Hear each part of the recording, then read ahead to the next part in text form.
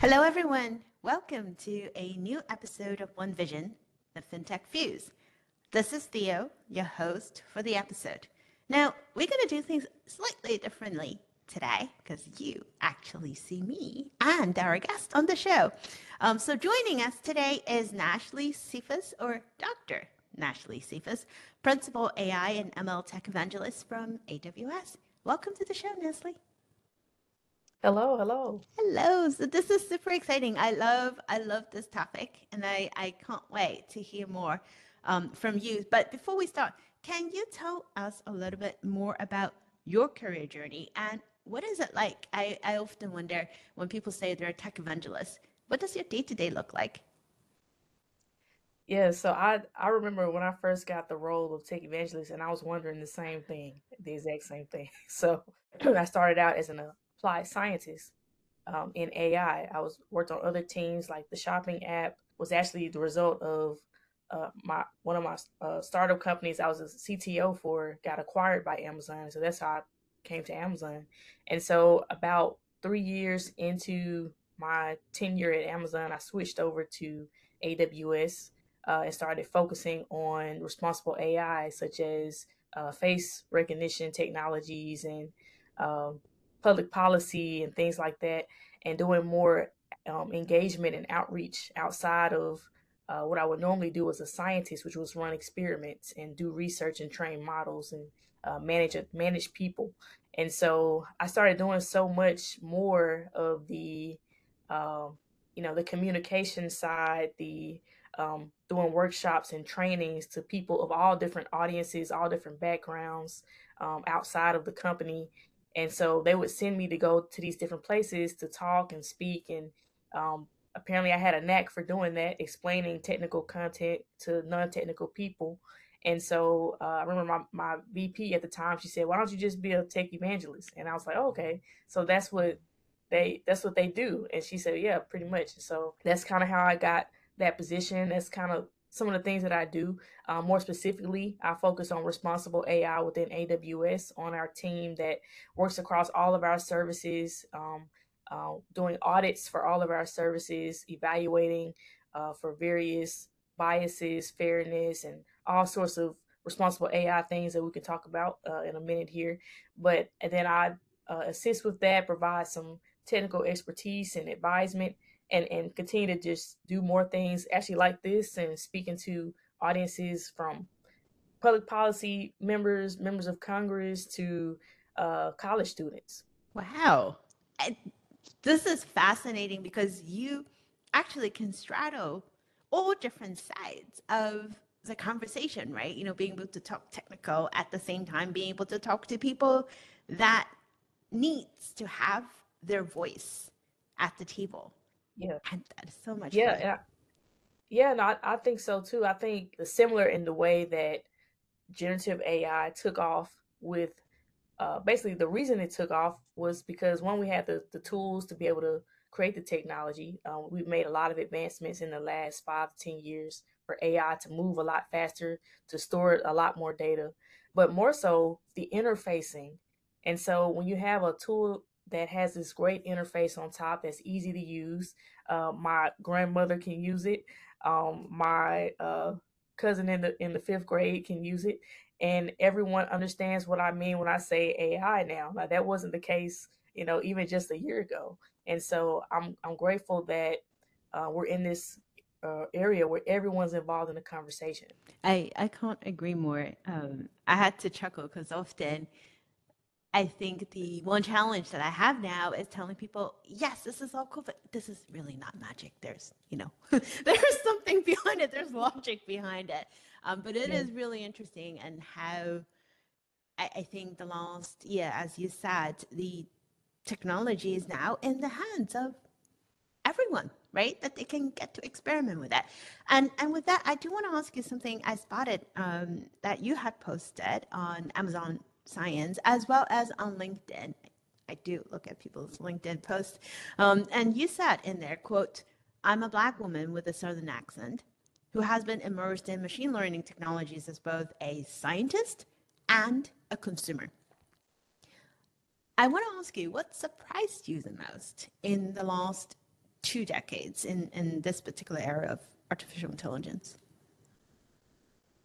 Yeah, I think what surprised me is, oh man, just how far we've come in terms of the innovation and the accessibility. I remember what I was thinking when I started that quote, but I when I was in undergrad, I've interned at a Delphi, which was the company at the time that made the Bluetooth radios in the cars, and so the Toyota Camrys back in 2009, 2010 is when it was actually released, but I was there in 2007, no 2008, and so this was new technology, and so being able to dial a phone number through your radio was like a big thing back then. And so they would use my voice to dial numbers.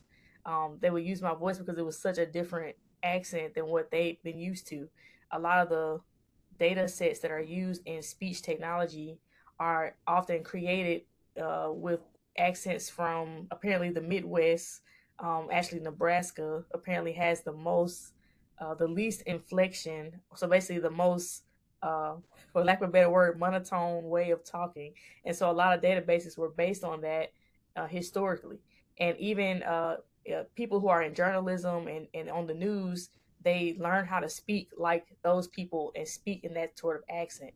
And so that's how they learn. And so meteorologists and everything. And so um, when I would come and when they would try to test the radio, and I'm saying, numbers like six, and in my accent, it would never recognize those numbers. And so it reminded me of, you know, how far we've come, and where I used to think, okay, it's okay for technology not to recognize me or not to identify, my face, or um, a lot of backlight and darken camera for my pictures, but that's not the norm. It's not the way it should be. And so what has surprised me more is that we have moved from this place of where, oh, it just doesn't work for me, and that's the norm, to a place where, oh, this doesn't work for me. What can we do about this? Because um, if at least it should work within some degree of similarity of error for many different types of groups of people that the technology is being used on. And so I like to think of it as I was a little part of that that Bluetooth radio research back then. So I love everything that you just said, and I can completely relate to it, especially with the yep, home devices at home. Half the yep, time it ignores me because I'm pretty soft spoken. And the other hmm part of the time when it does acknowledge me, it gets completely messed up. I couldn't understand what I was saying. And because like, especially towards the evening, I do have a stronger accent than I normally do. And I have so much trouble with the devices. And I still do, to the point, it's sad to say, like you said, I actually have to adjust how I speak to it to have it work, but it shouldn't be like that, right? Just like what you were saying, these things, it should just work, and if it doesn't work, and kudos to you, I love what you just said, what can we do about it? How can we make it work for more people? Because technology needs to work for more people instead of just a few. And I did not know about the Nebraska. Now I know. Interesting. I learned something new this morning. Thank you. So yeah, yeah. I mean, historically that's the case. I hope it's not still the case, but yeah, that was what we learned in grad school. So yeah, wow. I wouldn't be surprised if it's still similar though. Because I have 2 kids and I know my daughter, she struggles with the devices just like I do. And she's also soft spoken. And my boy doesn't have that trouble. So I do wonder. Right. So earlier in the conversation, you touched upon responsible AI. And there is so much conversations and focus on how can we be more responsible when we innovate. I want to hear from you, from your perspective. How would you define responsible AI? And I get this question a lot, and people talking about, well, we need to be responsible when we think about innovation, when we think about who the technology serves. But then we also need to think about profitability, time to market, and then we have, the whole conversation about safety. So how can you balance between all of these? Yeah, so there, and that's the key word, like you said, is balance. There's always, there's so many components, and I'll tell you a little bit more how we, at least at AWS, in my role, um, it's very difficult to, have 100% in every single area, in every single pillar, every single dimension of responsible AI. So you have to understand your use case and then understanding what are the implications of the trade offs that you're making.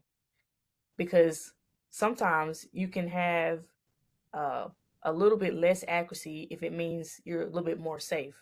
Or maybe if you can um, determine if you can be a little bit more explainable with your algorithm. Like if I'm denied for a loan, I'm going to want to know why. If you use an algorithm, I'm going to want to know why. And if you can't explain that, that's a bigger, implications of the impact is a little bit worse on the customer.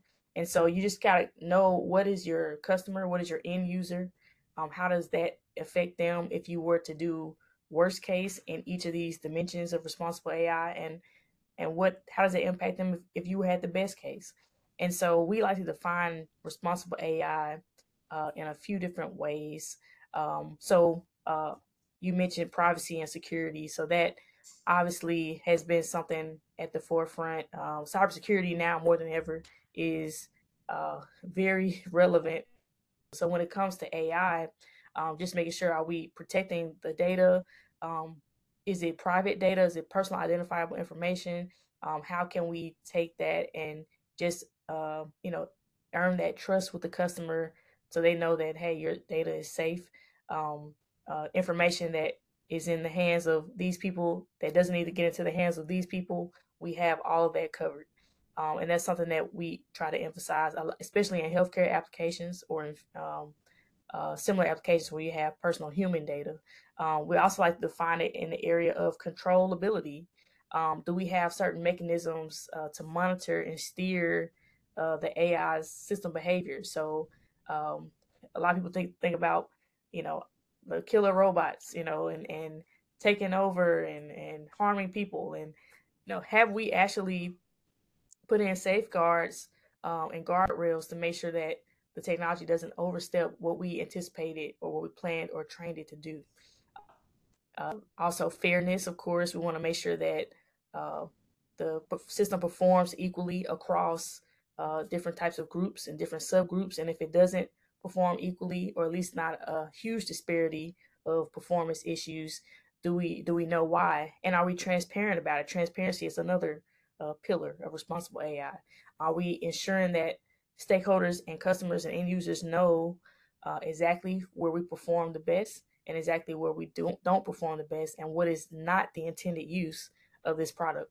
I do so many talks, and people uh, interact with a lot of our customers and people that use the technology. And specifically, AWS builds tools that other people use to build other things. And so you have a middle person and then an end user and then another end user at the end of that. And so people will usually, 9 times out of 10, they will always use your technology in a way you never expected them to. And the only way we know that is if we have a conversation, if we have some sort of input or feedback system that we're monitoring our technology as it's being deployed. Explainability is another one. I mentioned, if I'm denied for a loan, am I able to explain why? But not so explainable to where, like you mentioned, as a company, we make our business out of selling some be so explainable where someone can reverse engineer what we're doing. And so there's a level of silver lining there. There's also robustness. Are you testing your algorithms in a way that you know that people will use it in an adversarial way? And people will use a picture of my face to unlock my phone. Have you tested that versus it actually being a real face to unlock my phone? And we're being intentional because, again, people will use your technology in different ways that you never intended.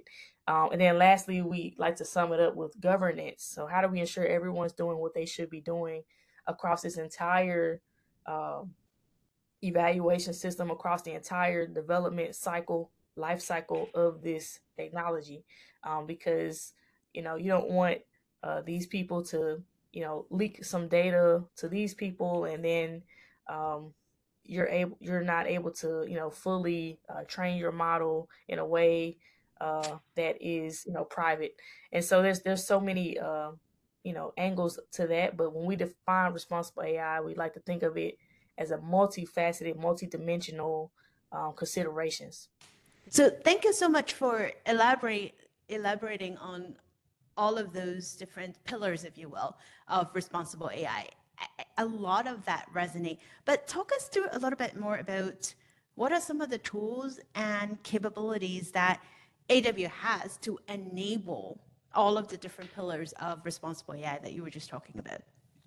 Yeah, so we have several resources and tools. So um, the first major tool was a tool called SageMaker Clarify.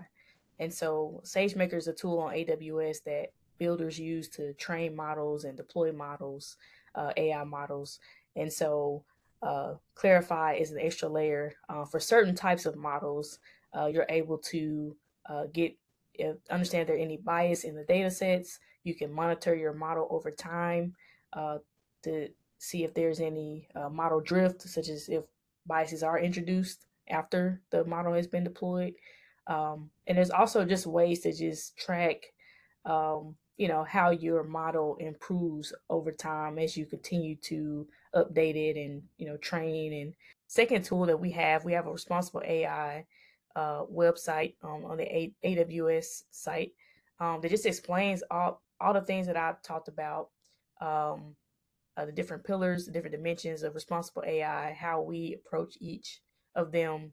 And then, of course, since we have over 200 AI tools, which each of those tools under AWS could have multiple models. So we're, evaluating all of our models in different ways. And we have this thing called the AI service, AWS service cards that help you. It's kind of like a report card for the service. And this is a derivation of what we call model cards, which was first introduced a few years ago by Margaret Mitchell at Google and her team, which is like a report card for your AI model. And so we have that for several of our services, including transcribe, recognitions, face matching. We released a few more. We have our Bedrock generative AI tool with our Titan model. And so these are tools and service cards that you can read more about those products, how they were developed, what's the intended use, what's not the intended use, get a little bit more information about the performance. Education is, in my opinion, the easiest way to scale and help other people understand how to build better, more responsible AI products. And so you can definitely check out MLU or Machine Learning University on YouTube. That's through Amazon, and they have several courses out there as well. Ooh, I learned something new again today. Machine Learning University. You're keeping like literally my whole weekends occupied. Thank you. Awesome. That's good to know. Well, I mean that's what's so fascinating about the space, isn't it? Like there's always something out there for you to learn, something you can, access, and it's up to us, right? Up to humans at the end of the day to figure out what we can do with information that we have with the tools that are at our disposal. So to that, I do want to ask you. So earlier you talked about killer robots. I actually had to chuckle because that was the one big cultural difference I remember when I moved from Asia to the US. Because I grew up with little robots, cartoon, little robot helpers. It's always a really positive experience, or we're always led to believe that robots are there to help us. I came to the US, everything is about the robot's going to take over the world and the robot's going to become evil and destroy things. So I noticed that little subtle, not so subtle, cultural differences in perception of technology. But coming back to real world, what do you think seeing how the space has evolved, what are the two things that you think are the most important right now that people should be focused more on? Not about killer robots, but practical things. And what are some of the biggest challenges that are ahead of us that we should really think about tackling? Yeah, I'm glad you mentioned that because the world is global, and there are so many different regions and cultures and approaches to responsible AI. And when you think about policy, even public policy, we work across borders. We have teams in Europe, teams in Asia, Africa, etc. And there are so many nuances, as you mentioned, to how we approach this, how we put policies in place to enforce and also, um, regulate some of the things that these people are concerned about technology doing and taking over. And so I know that I grew up here, and I know that oftentimes when people don't see themselves in the technology realm, they don't see themselves in the technology rooms, then they often fear, are those people looking out for my best interest or my community's best interest?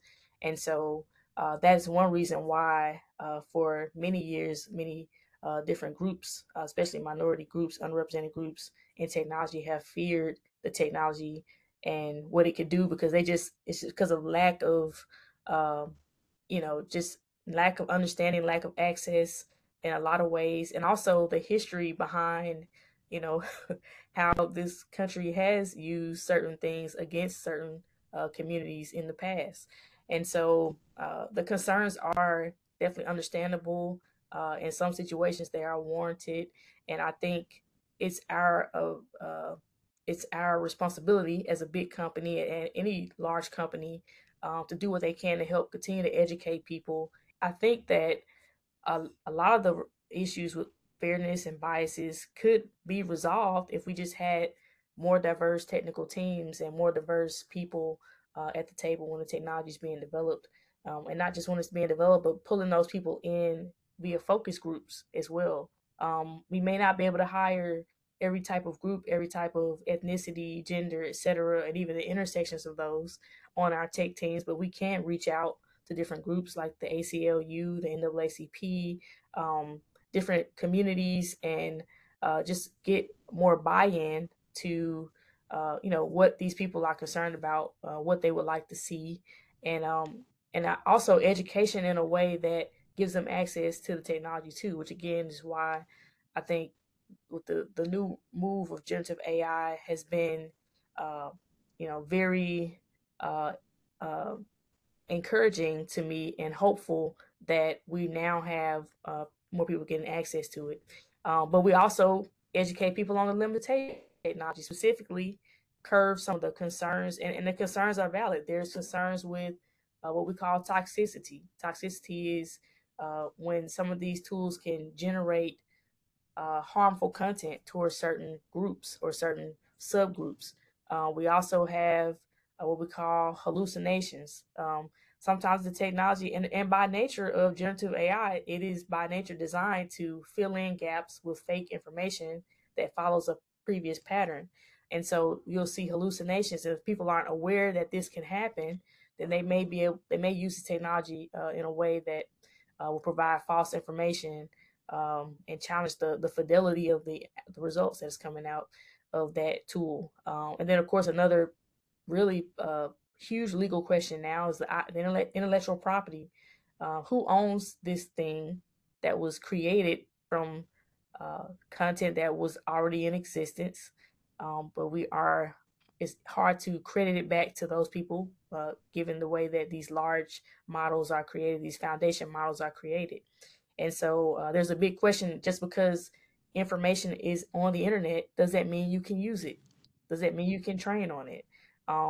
Just because I can see it, just doesn't mean I can do something with it. And also, a lot of concerns in the academic bots and ChatGPT to write papers and submit papers. And do we have guardrails and plagiarism filters in place to filter out that information to help determine if it's been used before, and how do we credit it back to the originators.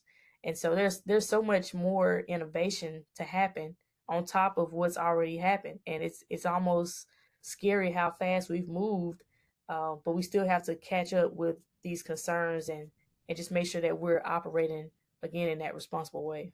I cannot agree more. I feel like it's going so fast that we are constantly playing catch up in that sense. And so, to that, before we close, I do want to ask you something because this is something that our industry, in particular, financial services, that's I hear that all the time is executives trying to find what is the best way for financial institutions to explore how can we use AI in a safe manner? Now, we've used AI quite a bit, a lot of times in the back end automation process, but now that, the technology is evolving more and more, we want to start exploring different use cases that we can leverage the technology for.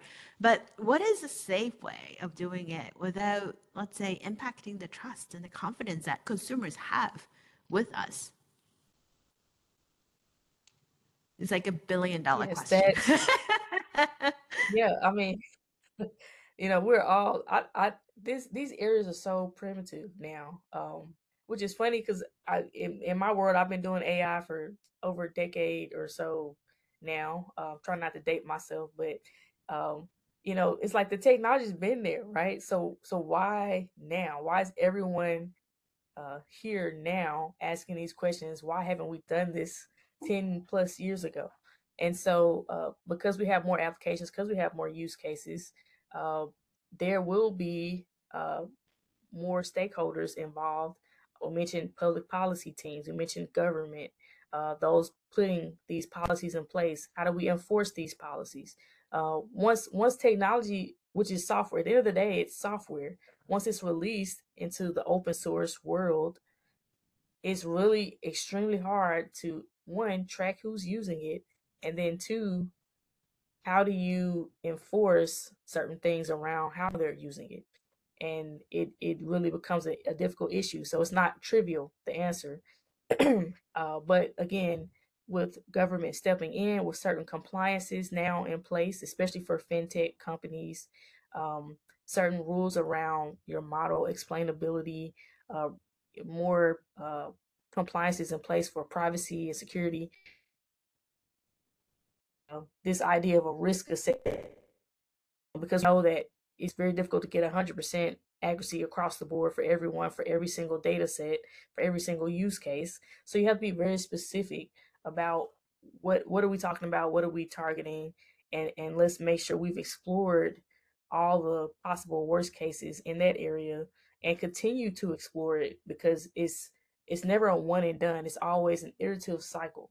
And so I think these are the things that we're doing. It's not okay, this is the goal, it can be reached. It's more like a vision or a mission that you continue to try to reach. And we can only provide guidance and certain assessments around how to best move forward. But it's ultimately a responsibility, it's a shared responsibility across everyone.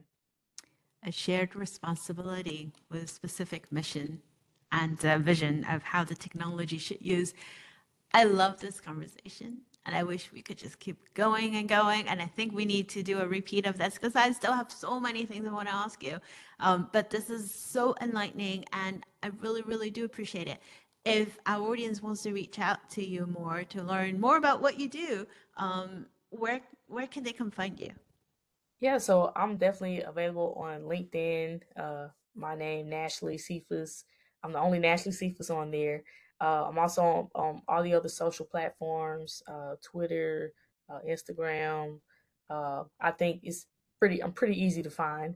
And so I'm happy to talk more, especially interested in anything particular on the AWS side. We have a whole team of people that can help with these different aspects of responsible AI. All right, so before we close, I know I said that before. I want to ask you something. What gets you the most excited for this new year and perhaps beyond? I know I have my own wish list of things I get excited about, but I'm curious to hear from you. What do you most look forward to? So I'm excited about uh, how these new. I'll answer that in two ways. One on the technical side, and then one on the more advocacy side, evangelism side. So as far as the technology, I'm excited about the new chips that are coming into play to help us better train our own foundation models. And so uh, with that comes easier access for others to train their own foundation models, which again we're considering, doing it in a responsible way. And if we are continuing to educate people on that, then again, I'm always excited about technology being in the hands of more people and more people having access to it. And these chips are a way, are one way to go about doing that. Um, I think on the advocacy side, on the evangelism side, um, the education of how do you train these models, how do you use these models, and also the applications of these models, we've only scratched the surface.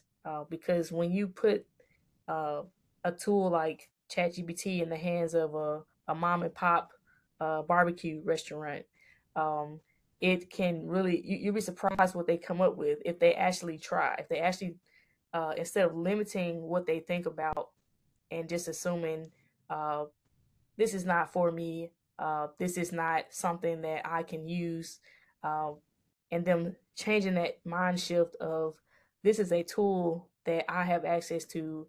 How can this help me in my everyday life? That is the difference, and I think that's what we're seeing. I actually have a nonprofit back in my hometown of Jackson, Mississippi, called Bean Path, where we do that very thing. We try to show people who normally wouldn't think that the technology is for them. This is a way you can use it. This is how you can, access it, and this is the ways that it can help you in your everyday life. And so, I think that's what I'm most excited about. As the technology advances, so does the access to it. I Just music to my ears. I am struggling to find the right word for it. Other than I admire what you do. I do hope there I are, appreciate that. Thank you. I mean, Ed, I hope we can have more people like you. And I can't wait to see what the next years, um, what you and your team will be able to bring forth to the market. Thank you so much for joining us on the show today. And for the rest of our listeners, I think they will be able to find you online on LinkedIn and social media. Yes, yes. Thank you so much for having me again, and I appreciate it. And maybe we do this again sometime. I very much look forward to it. I would love that. And we should make this in person next time. How about that? That would be Oh, that'd my be cool. wish for the new year. Well, so thank you once again for your time today. And for the rest of our listeners, thank you so much for joining us for this very special episode of One Vision. We'll talk to you all next week.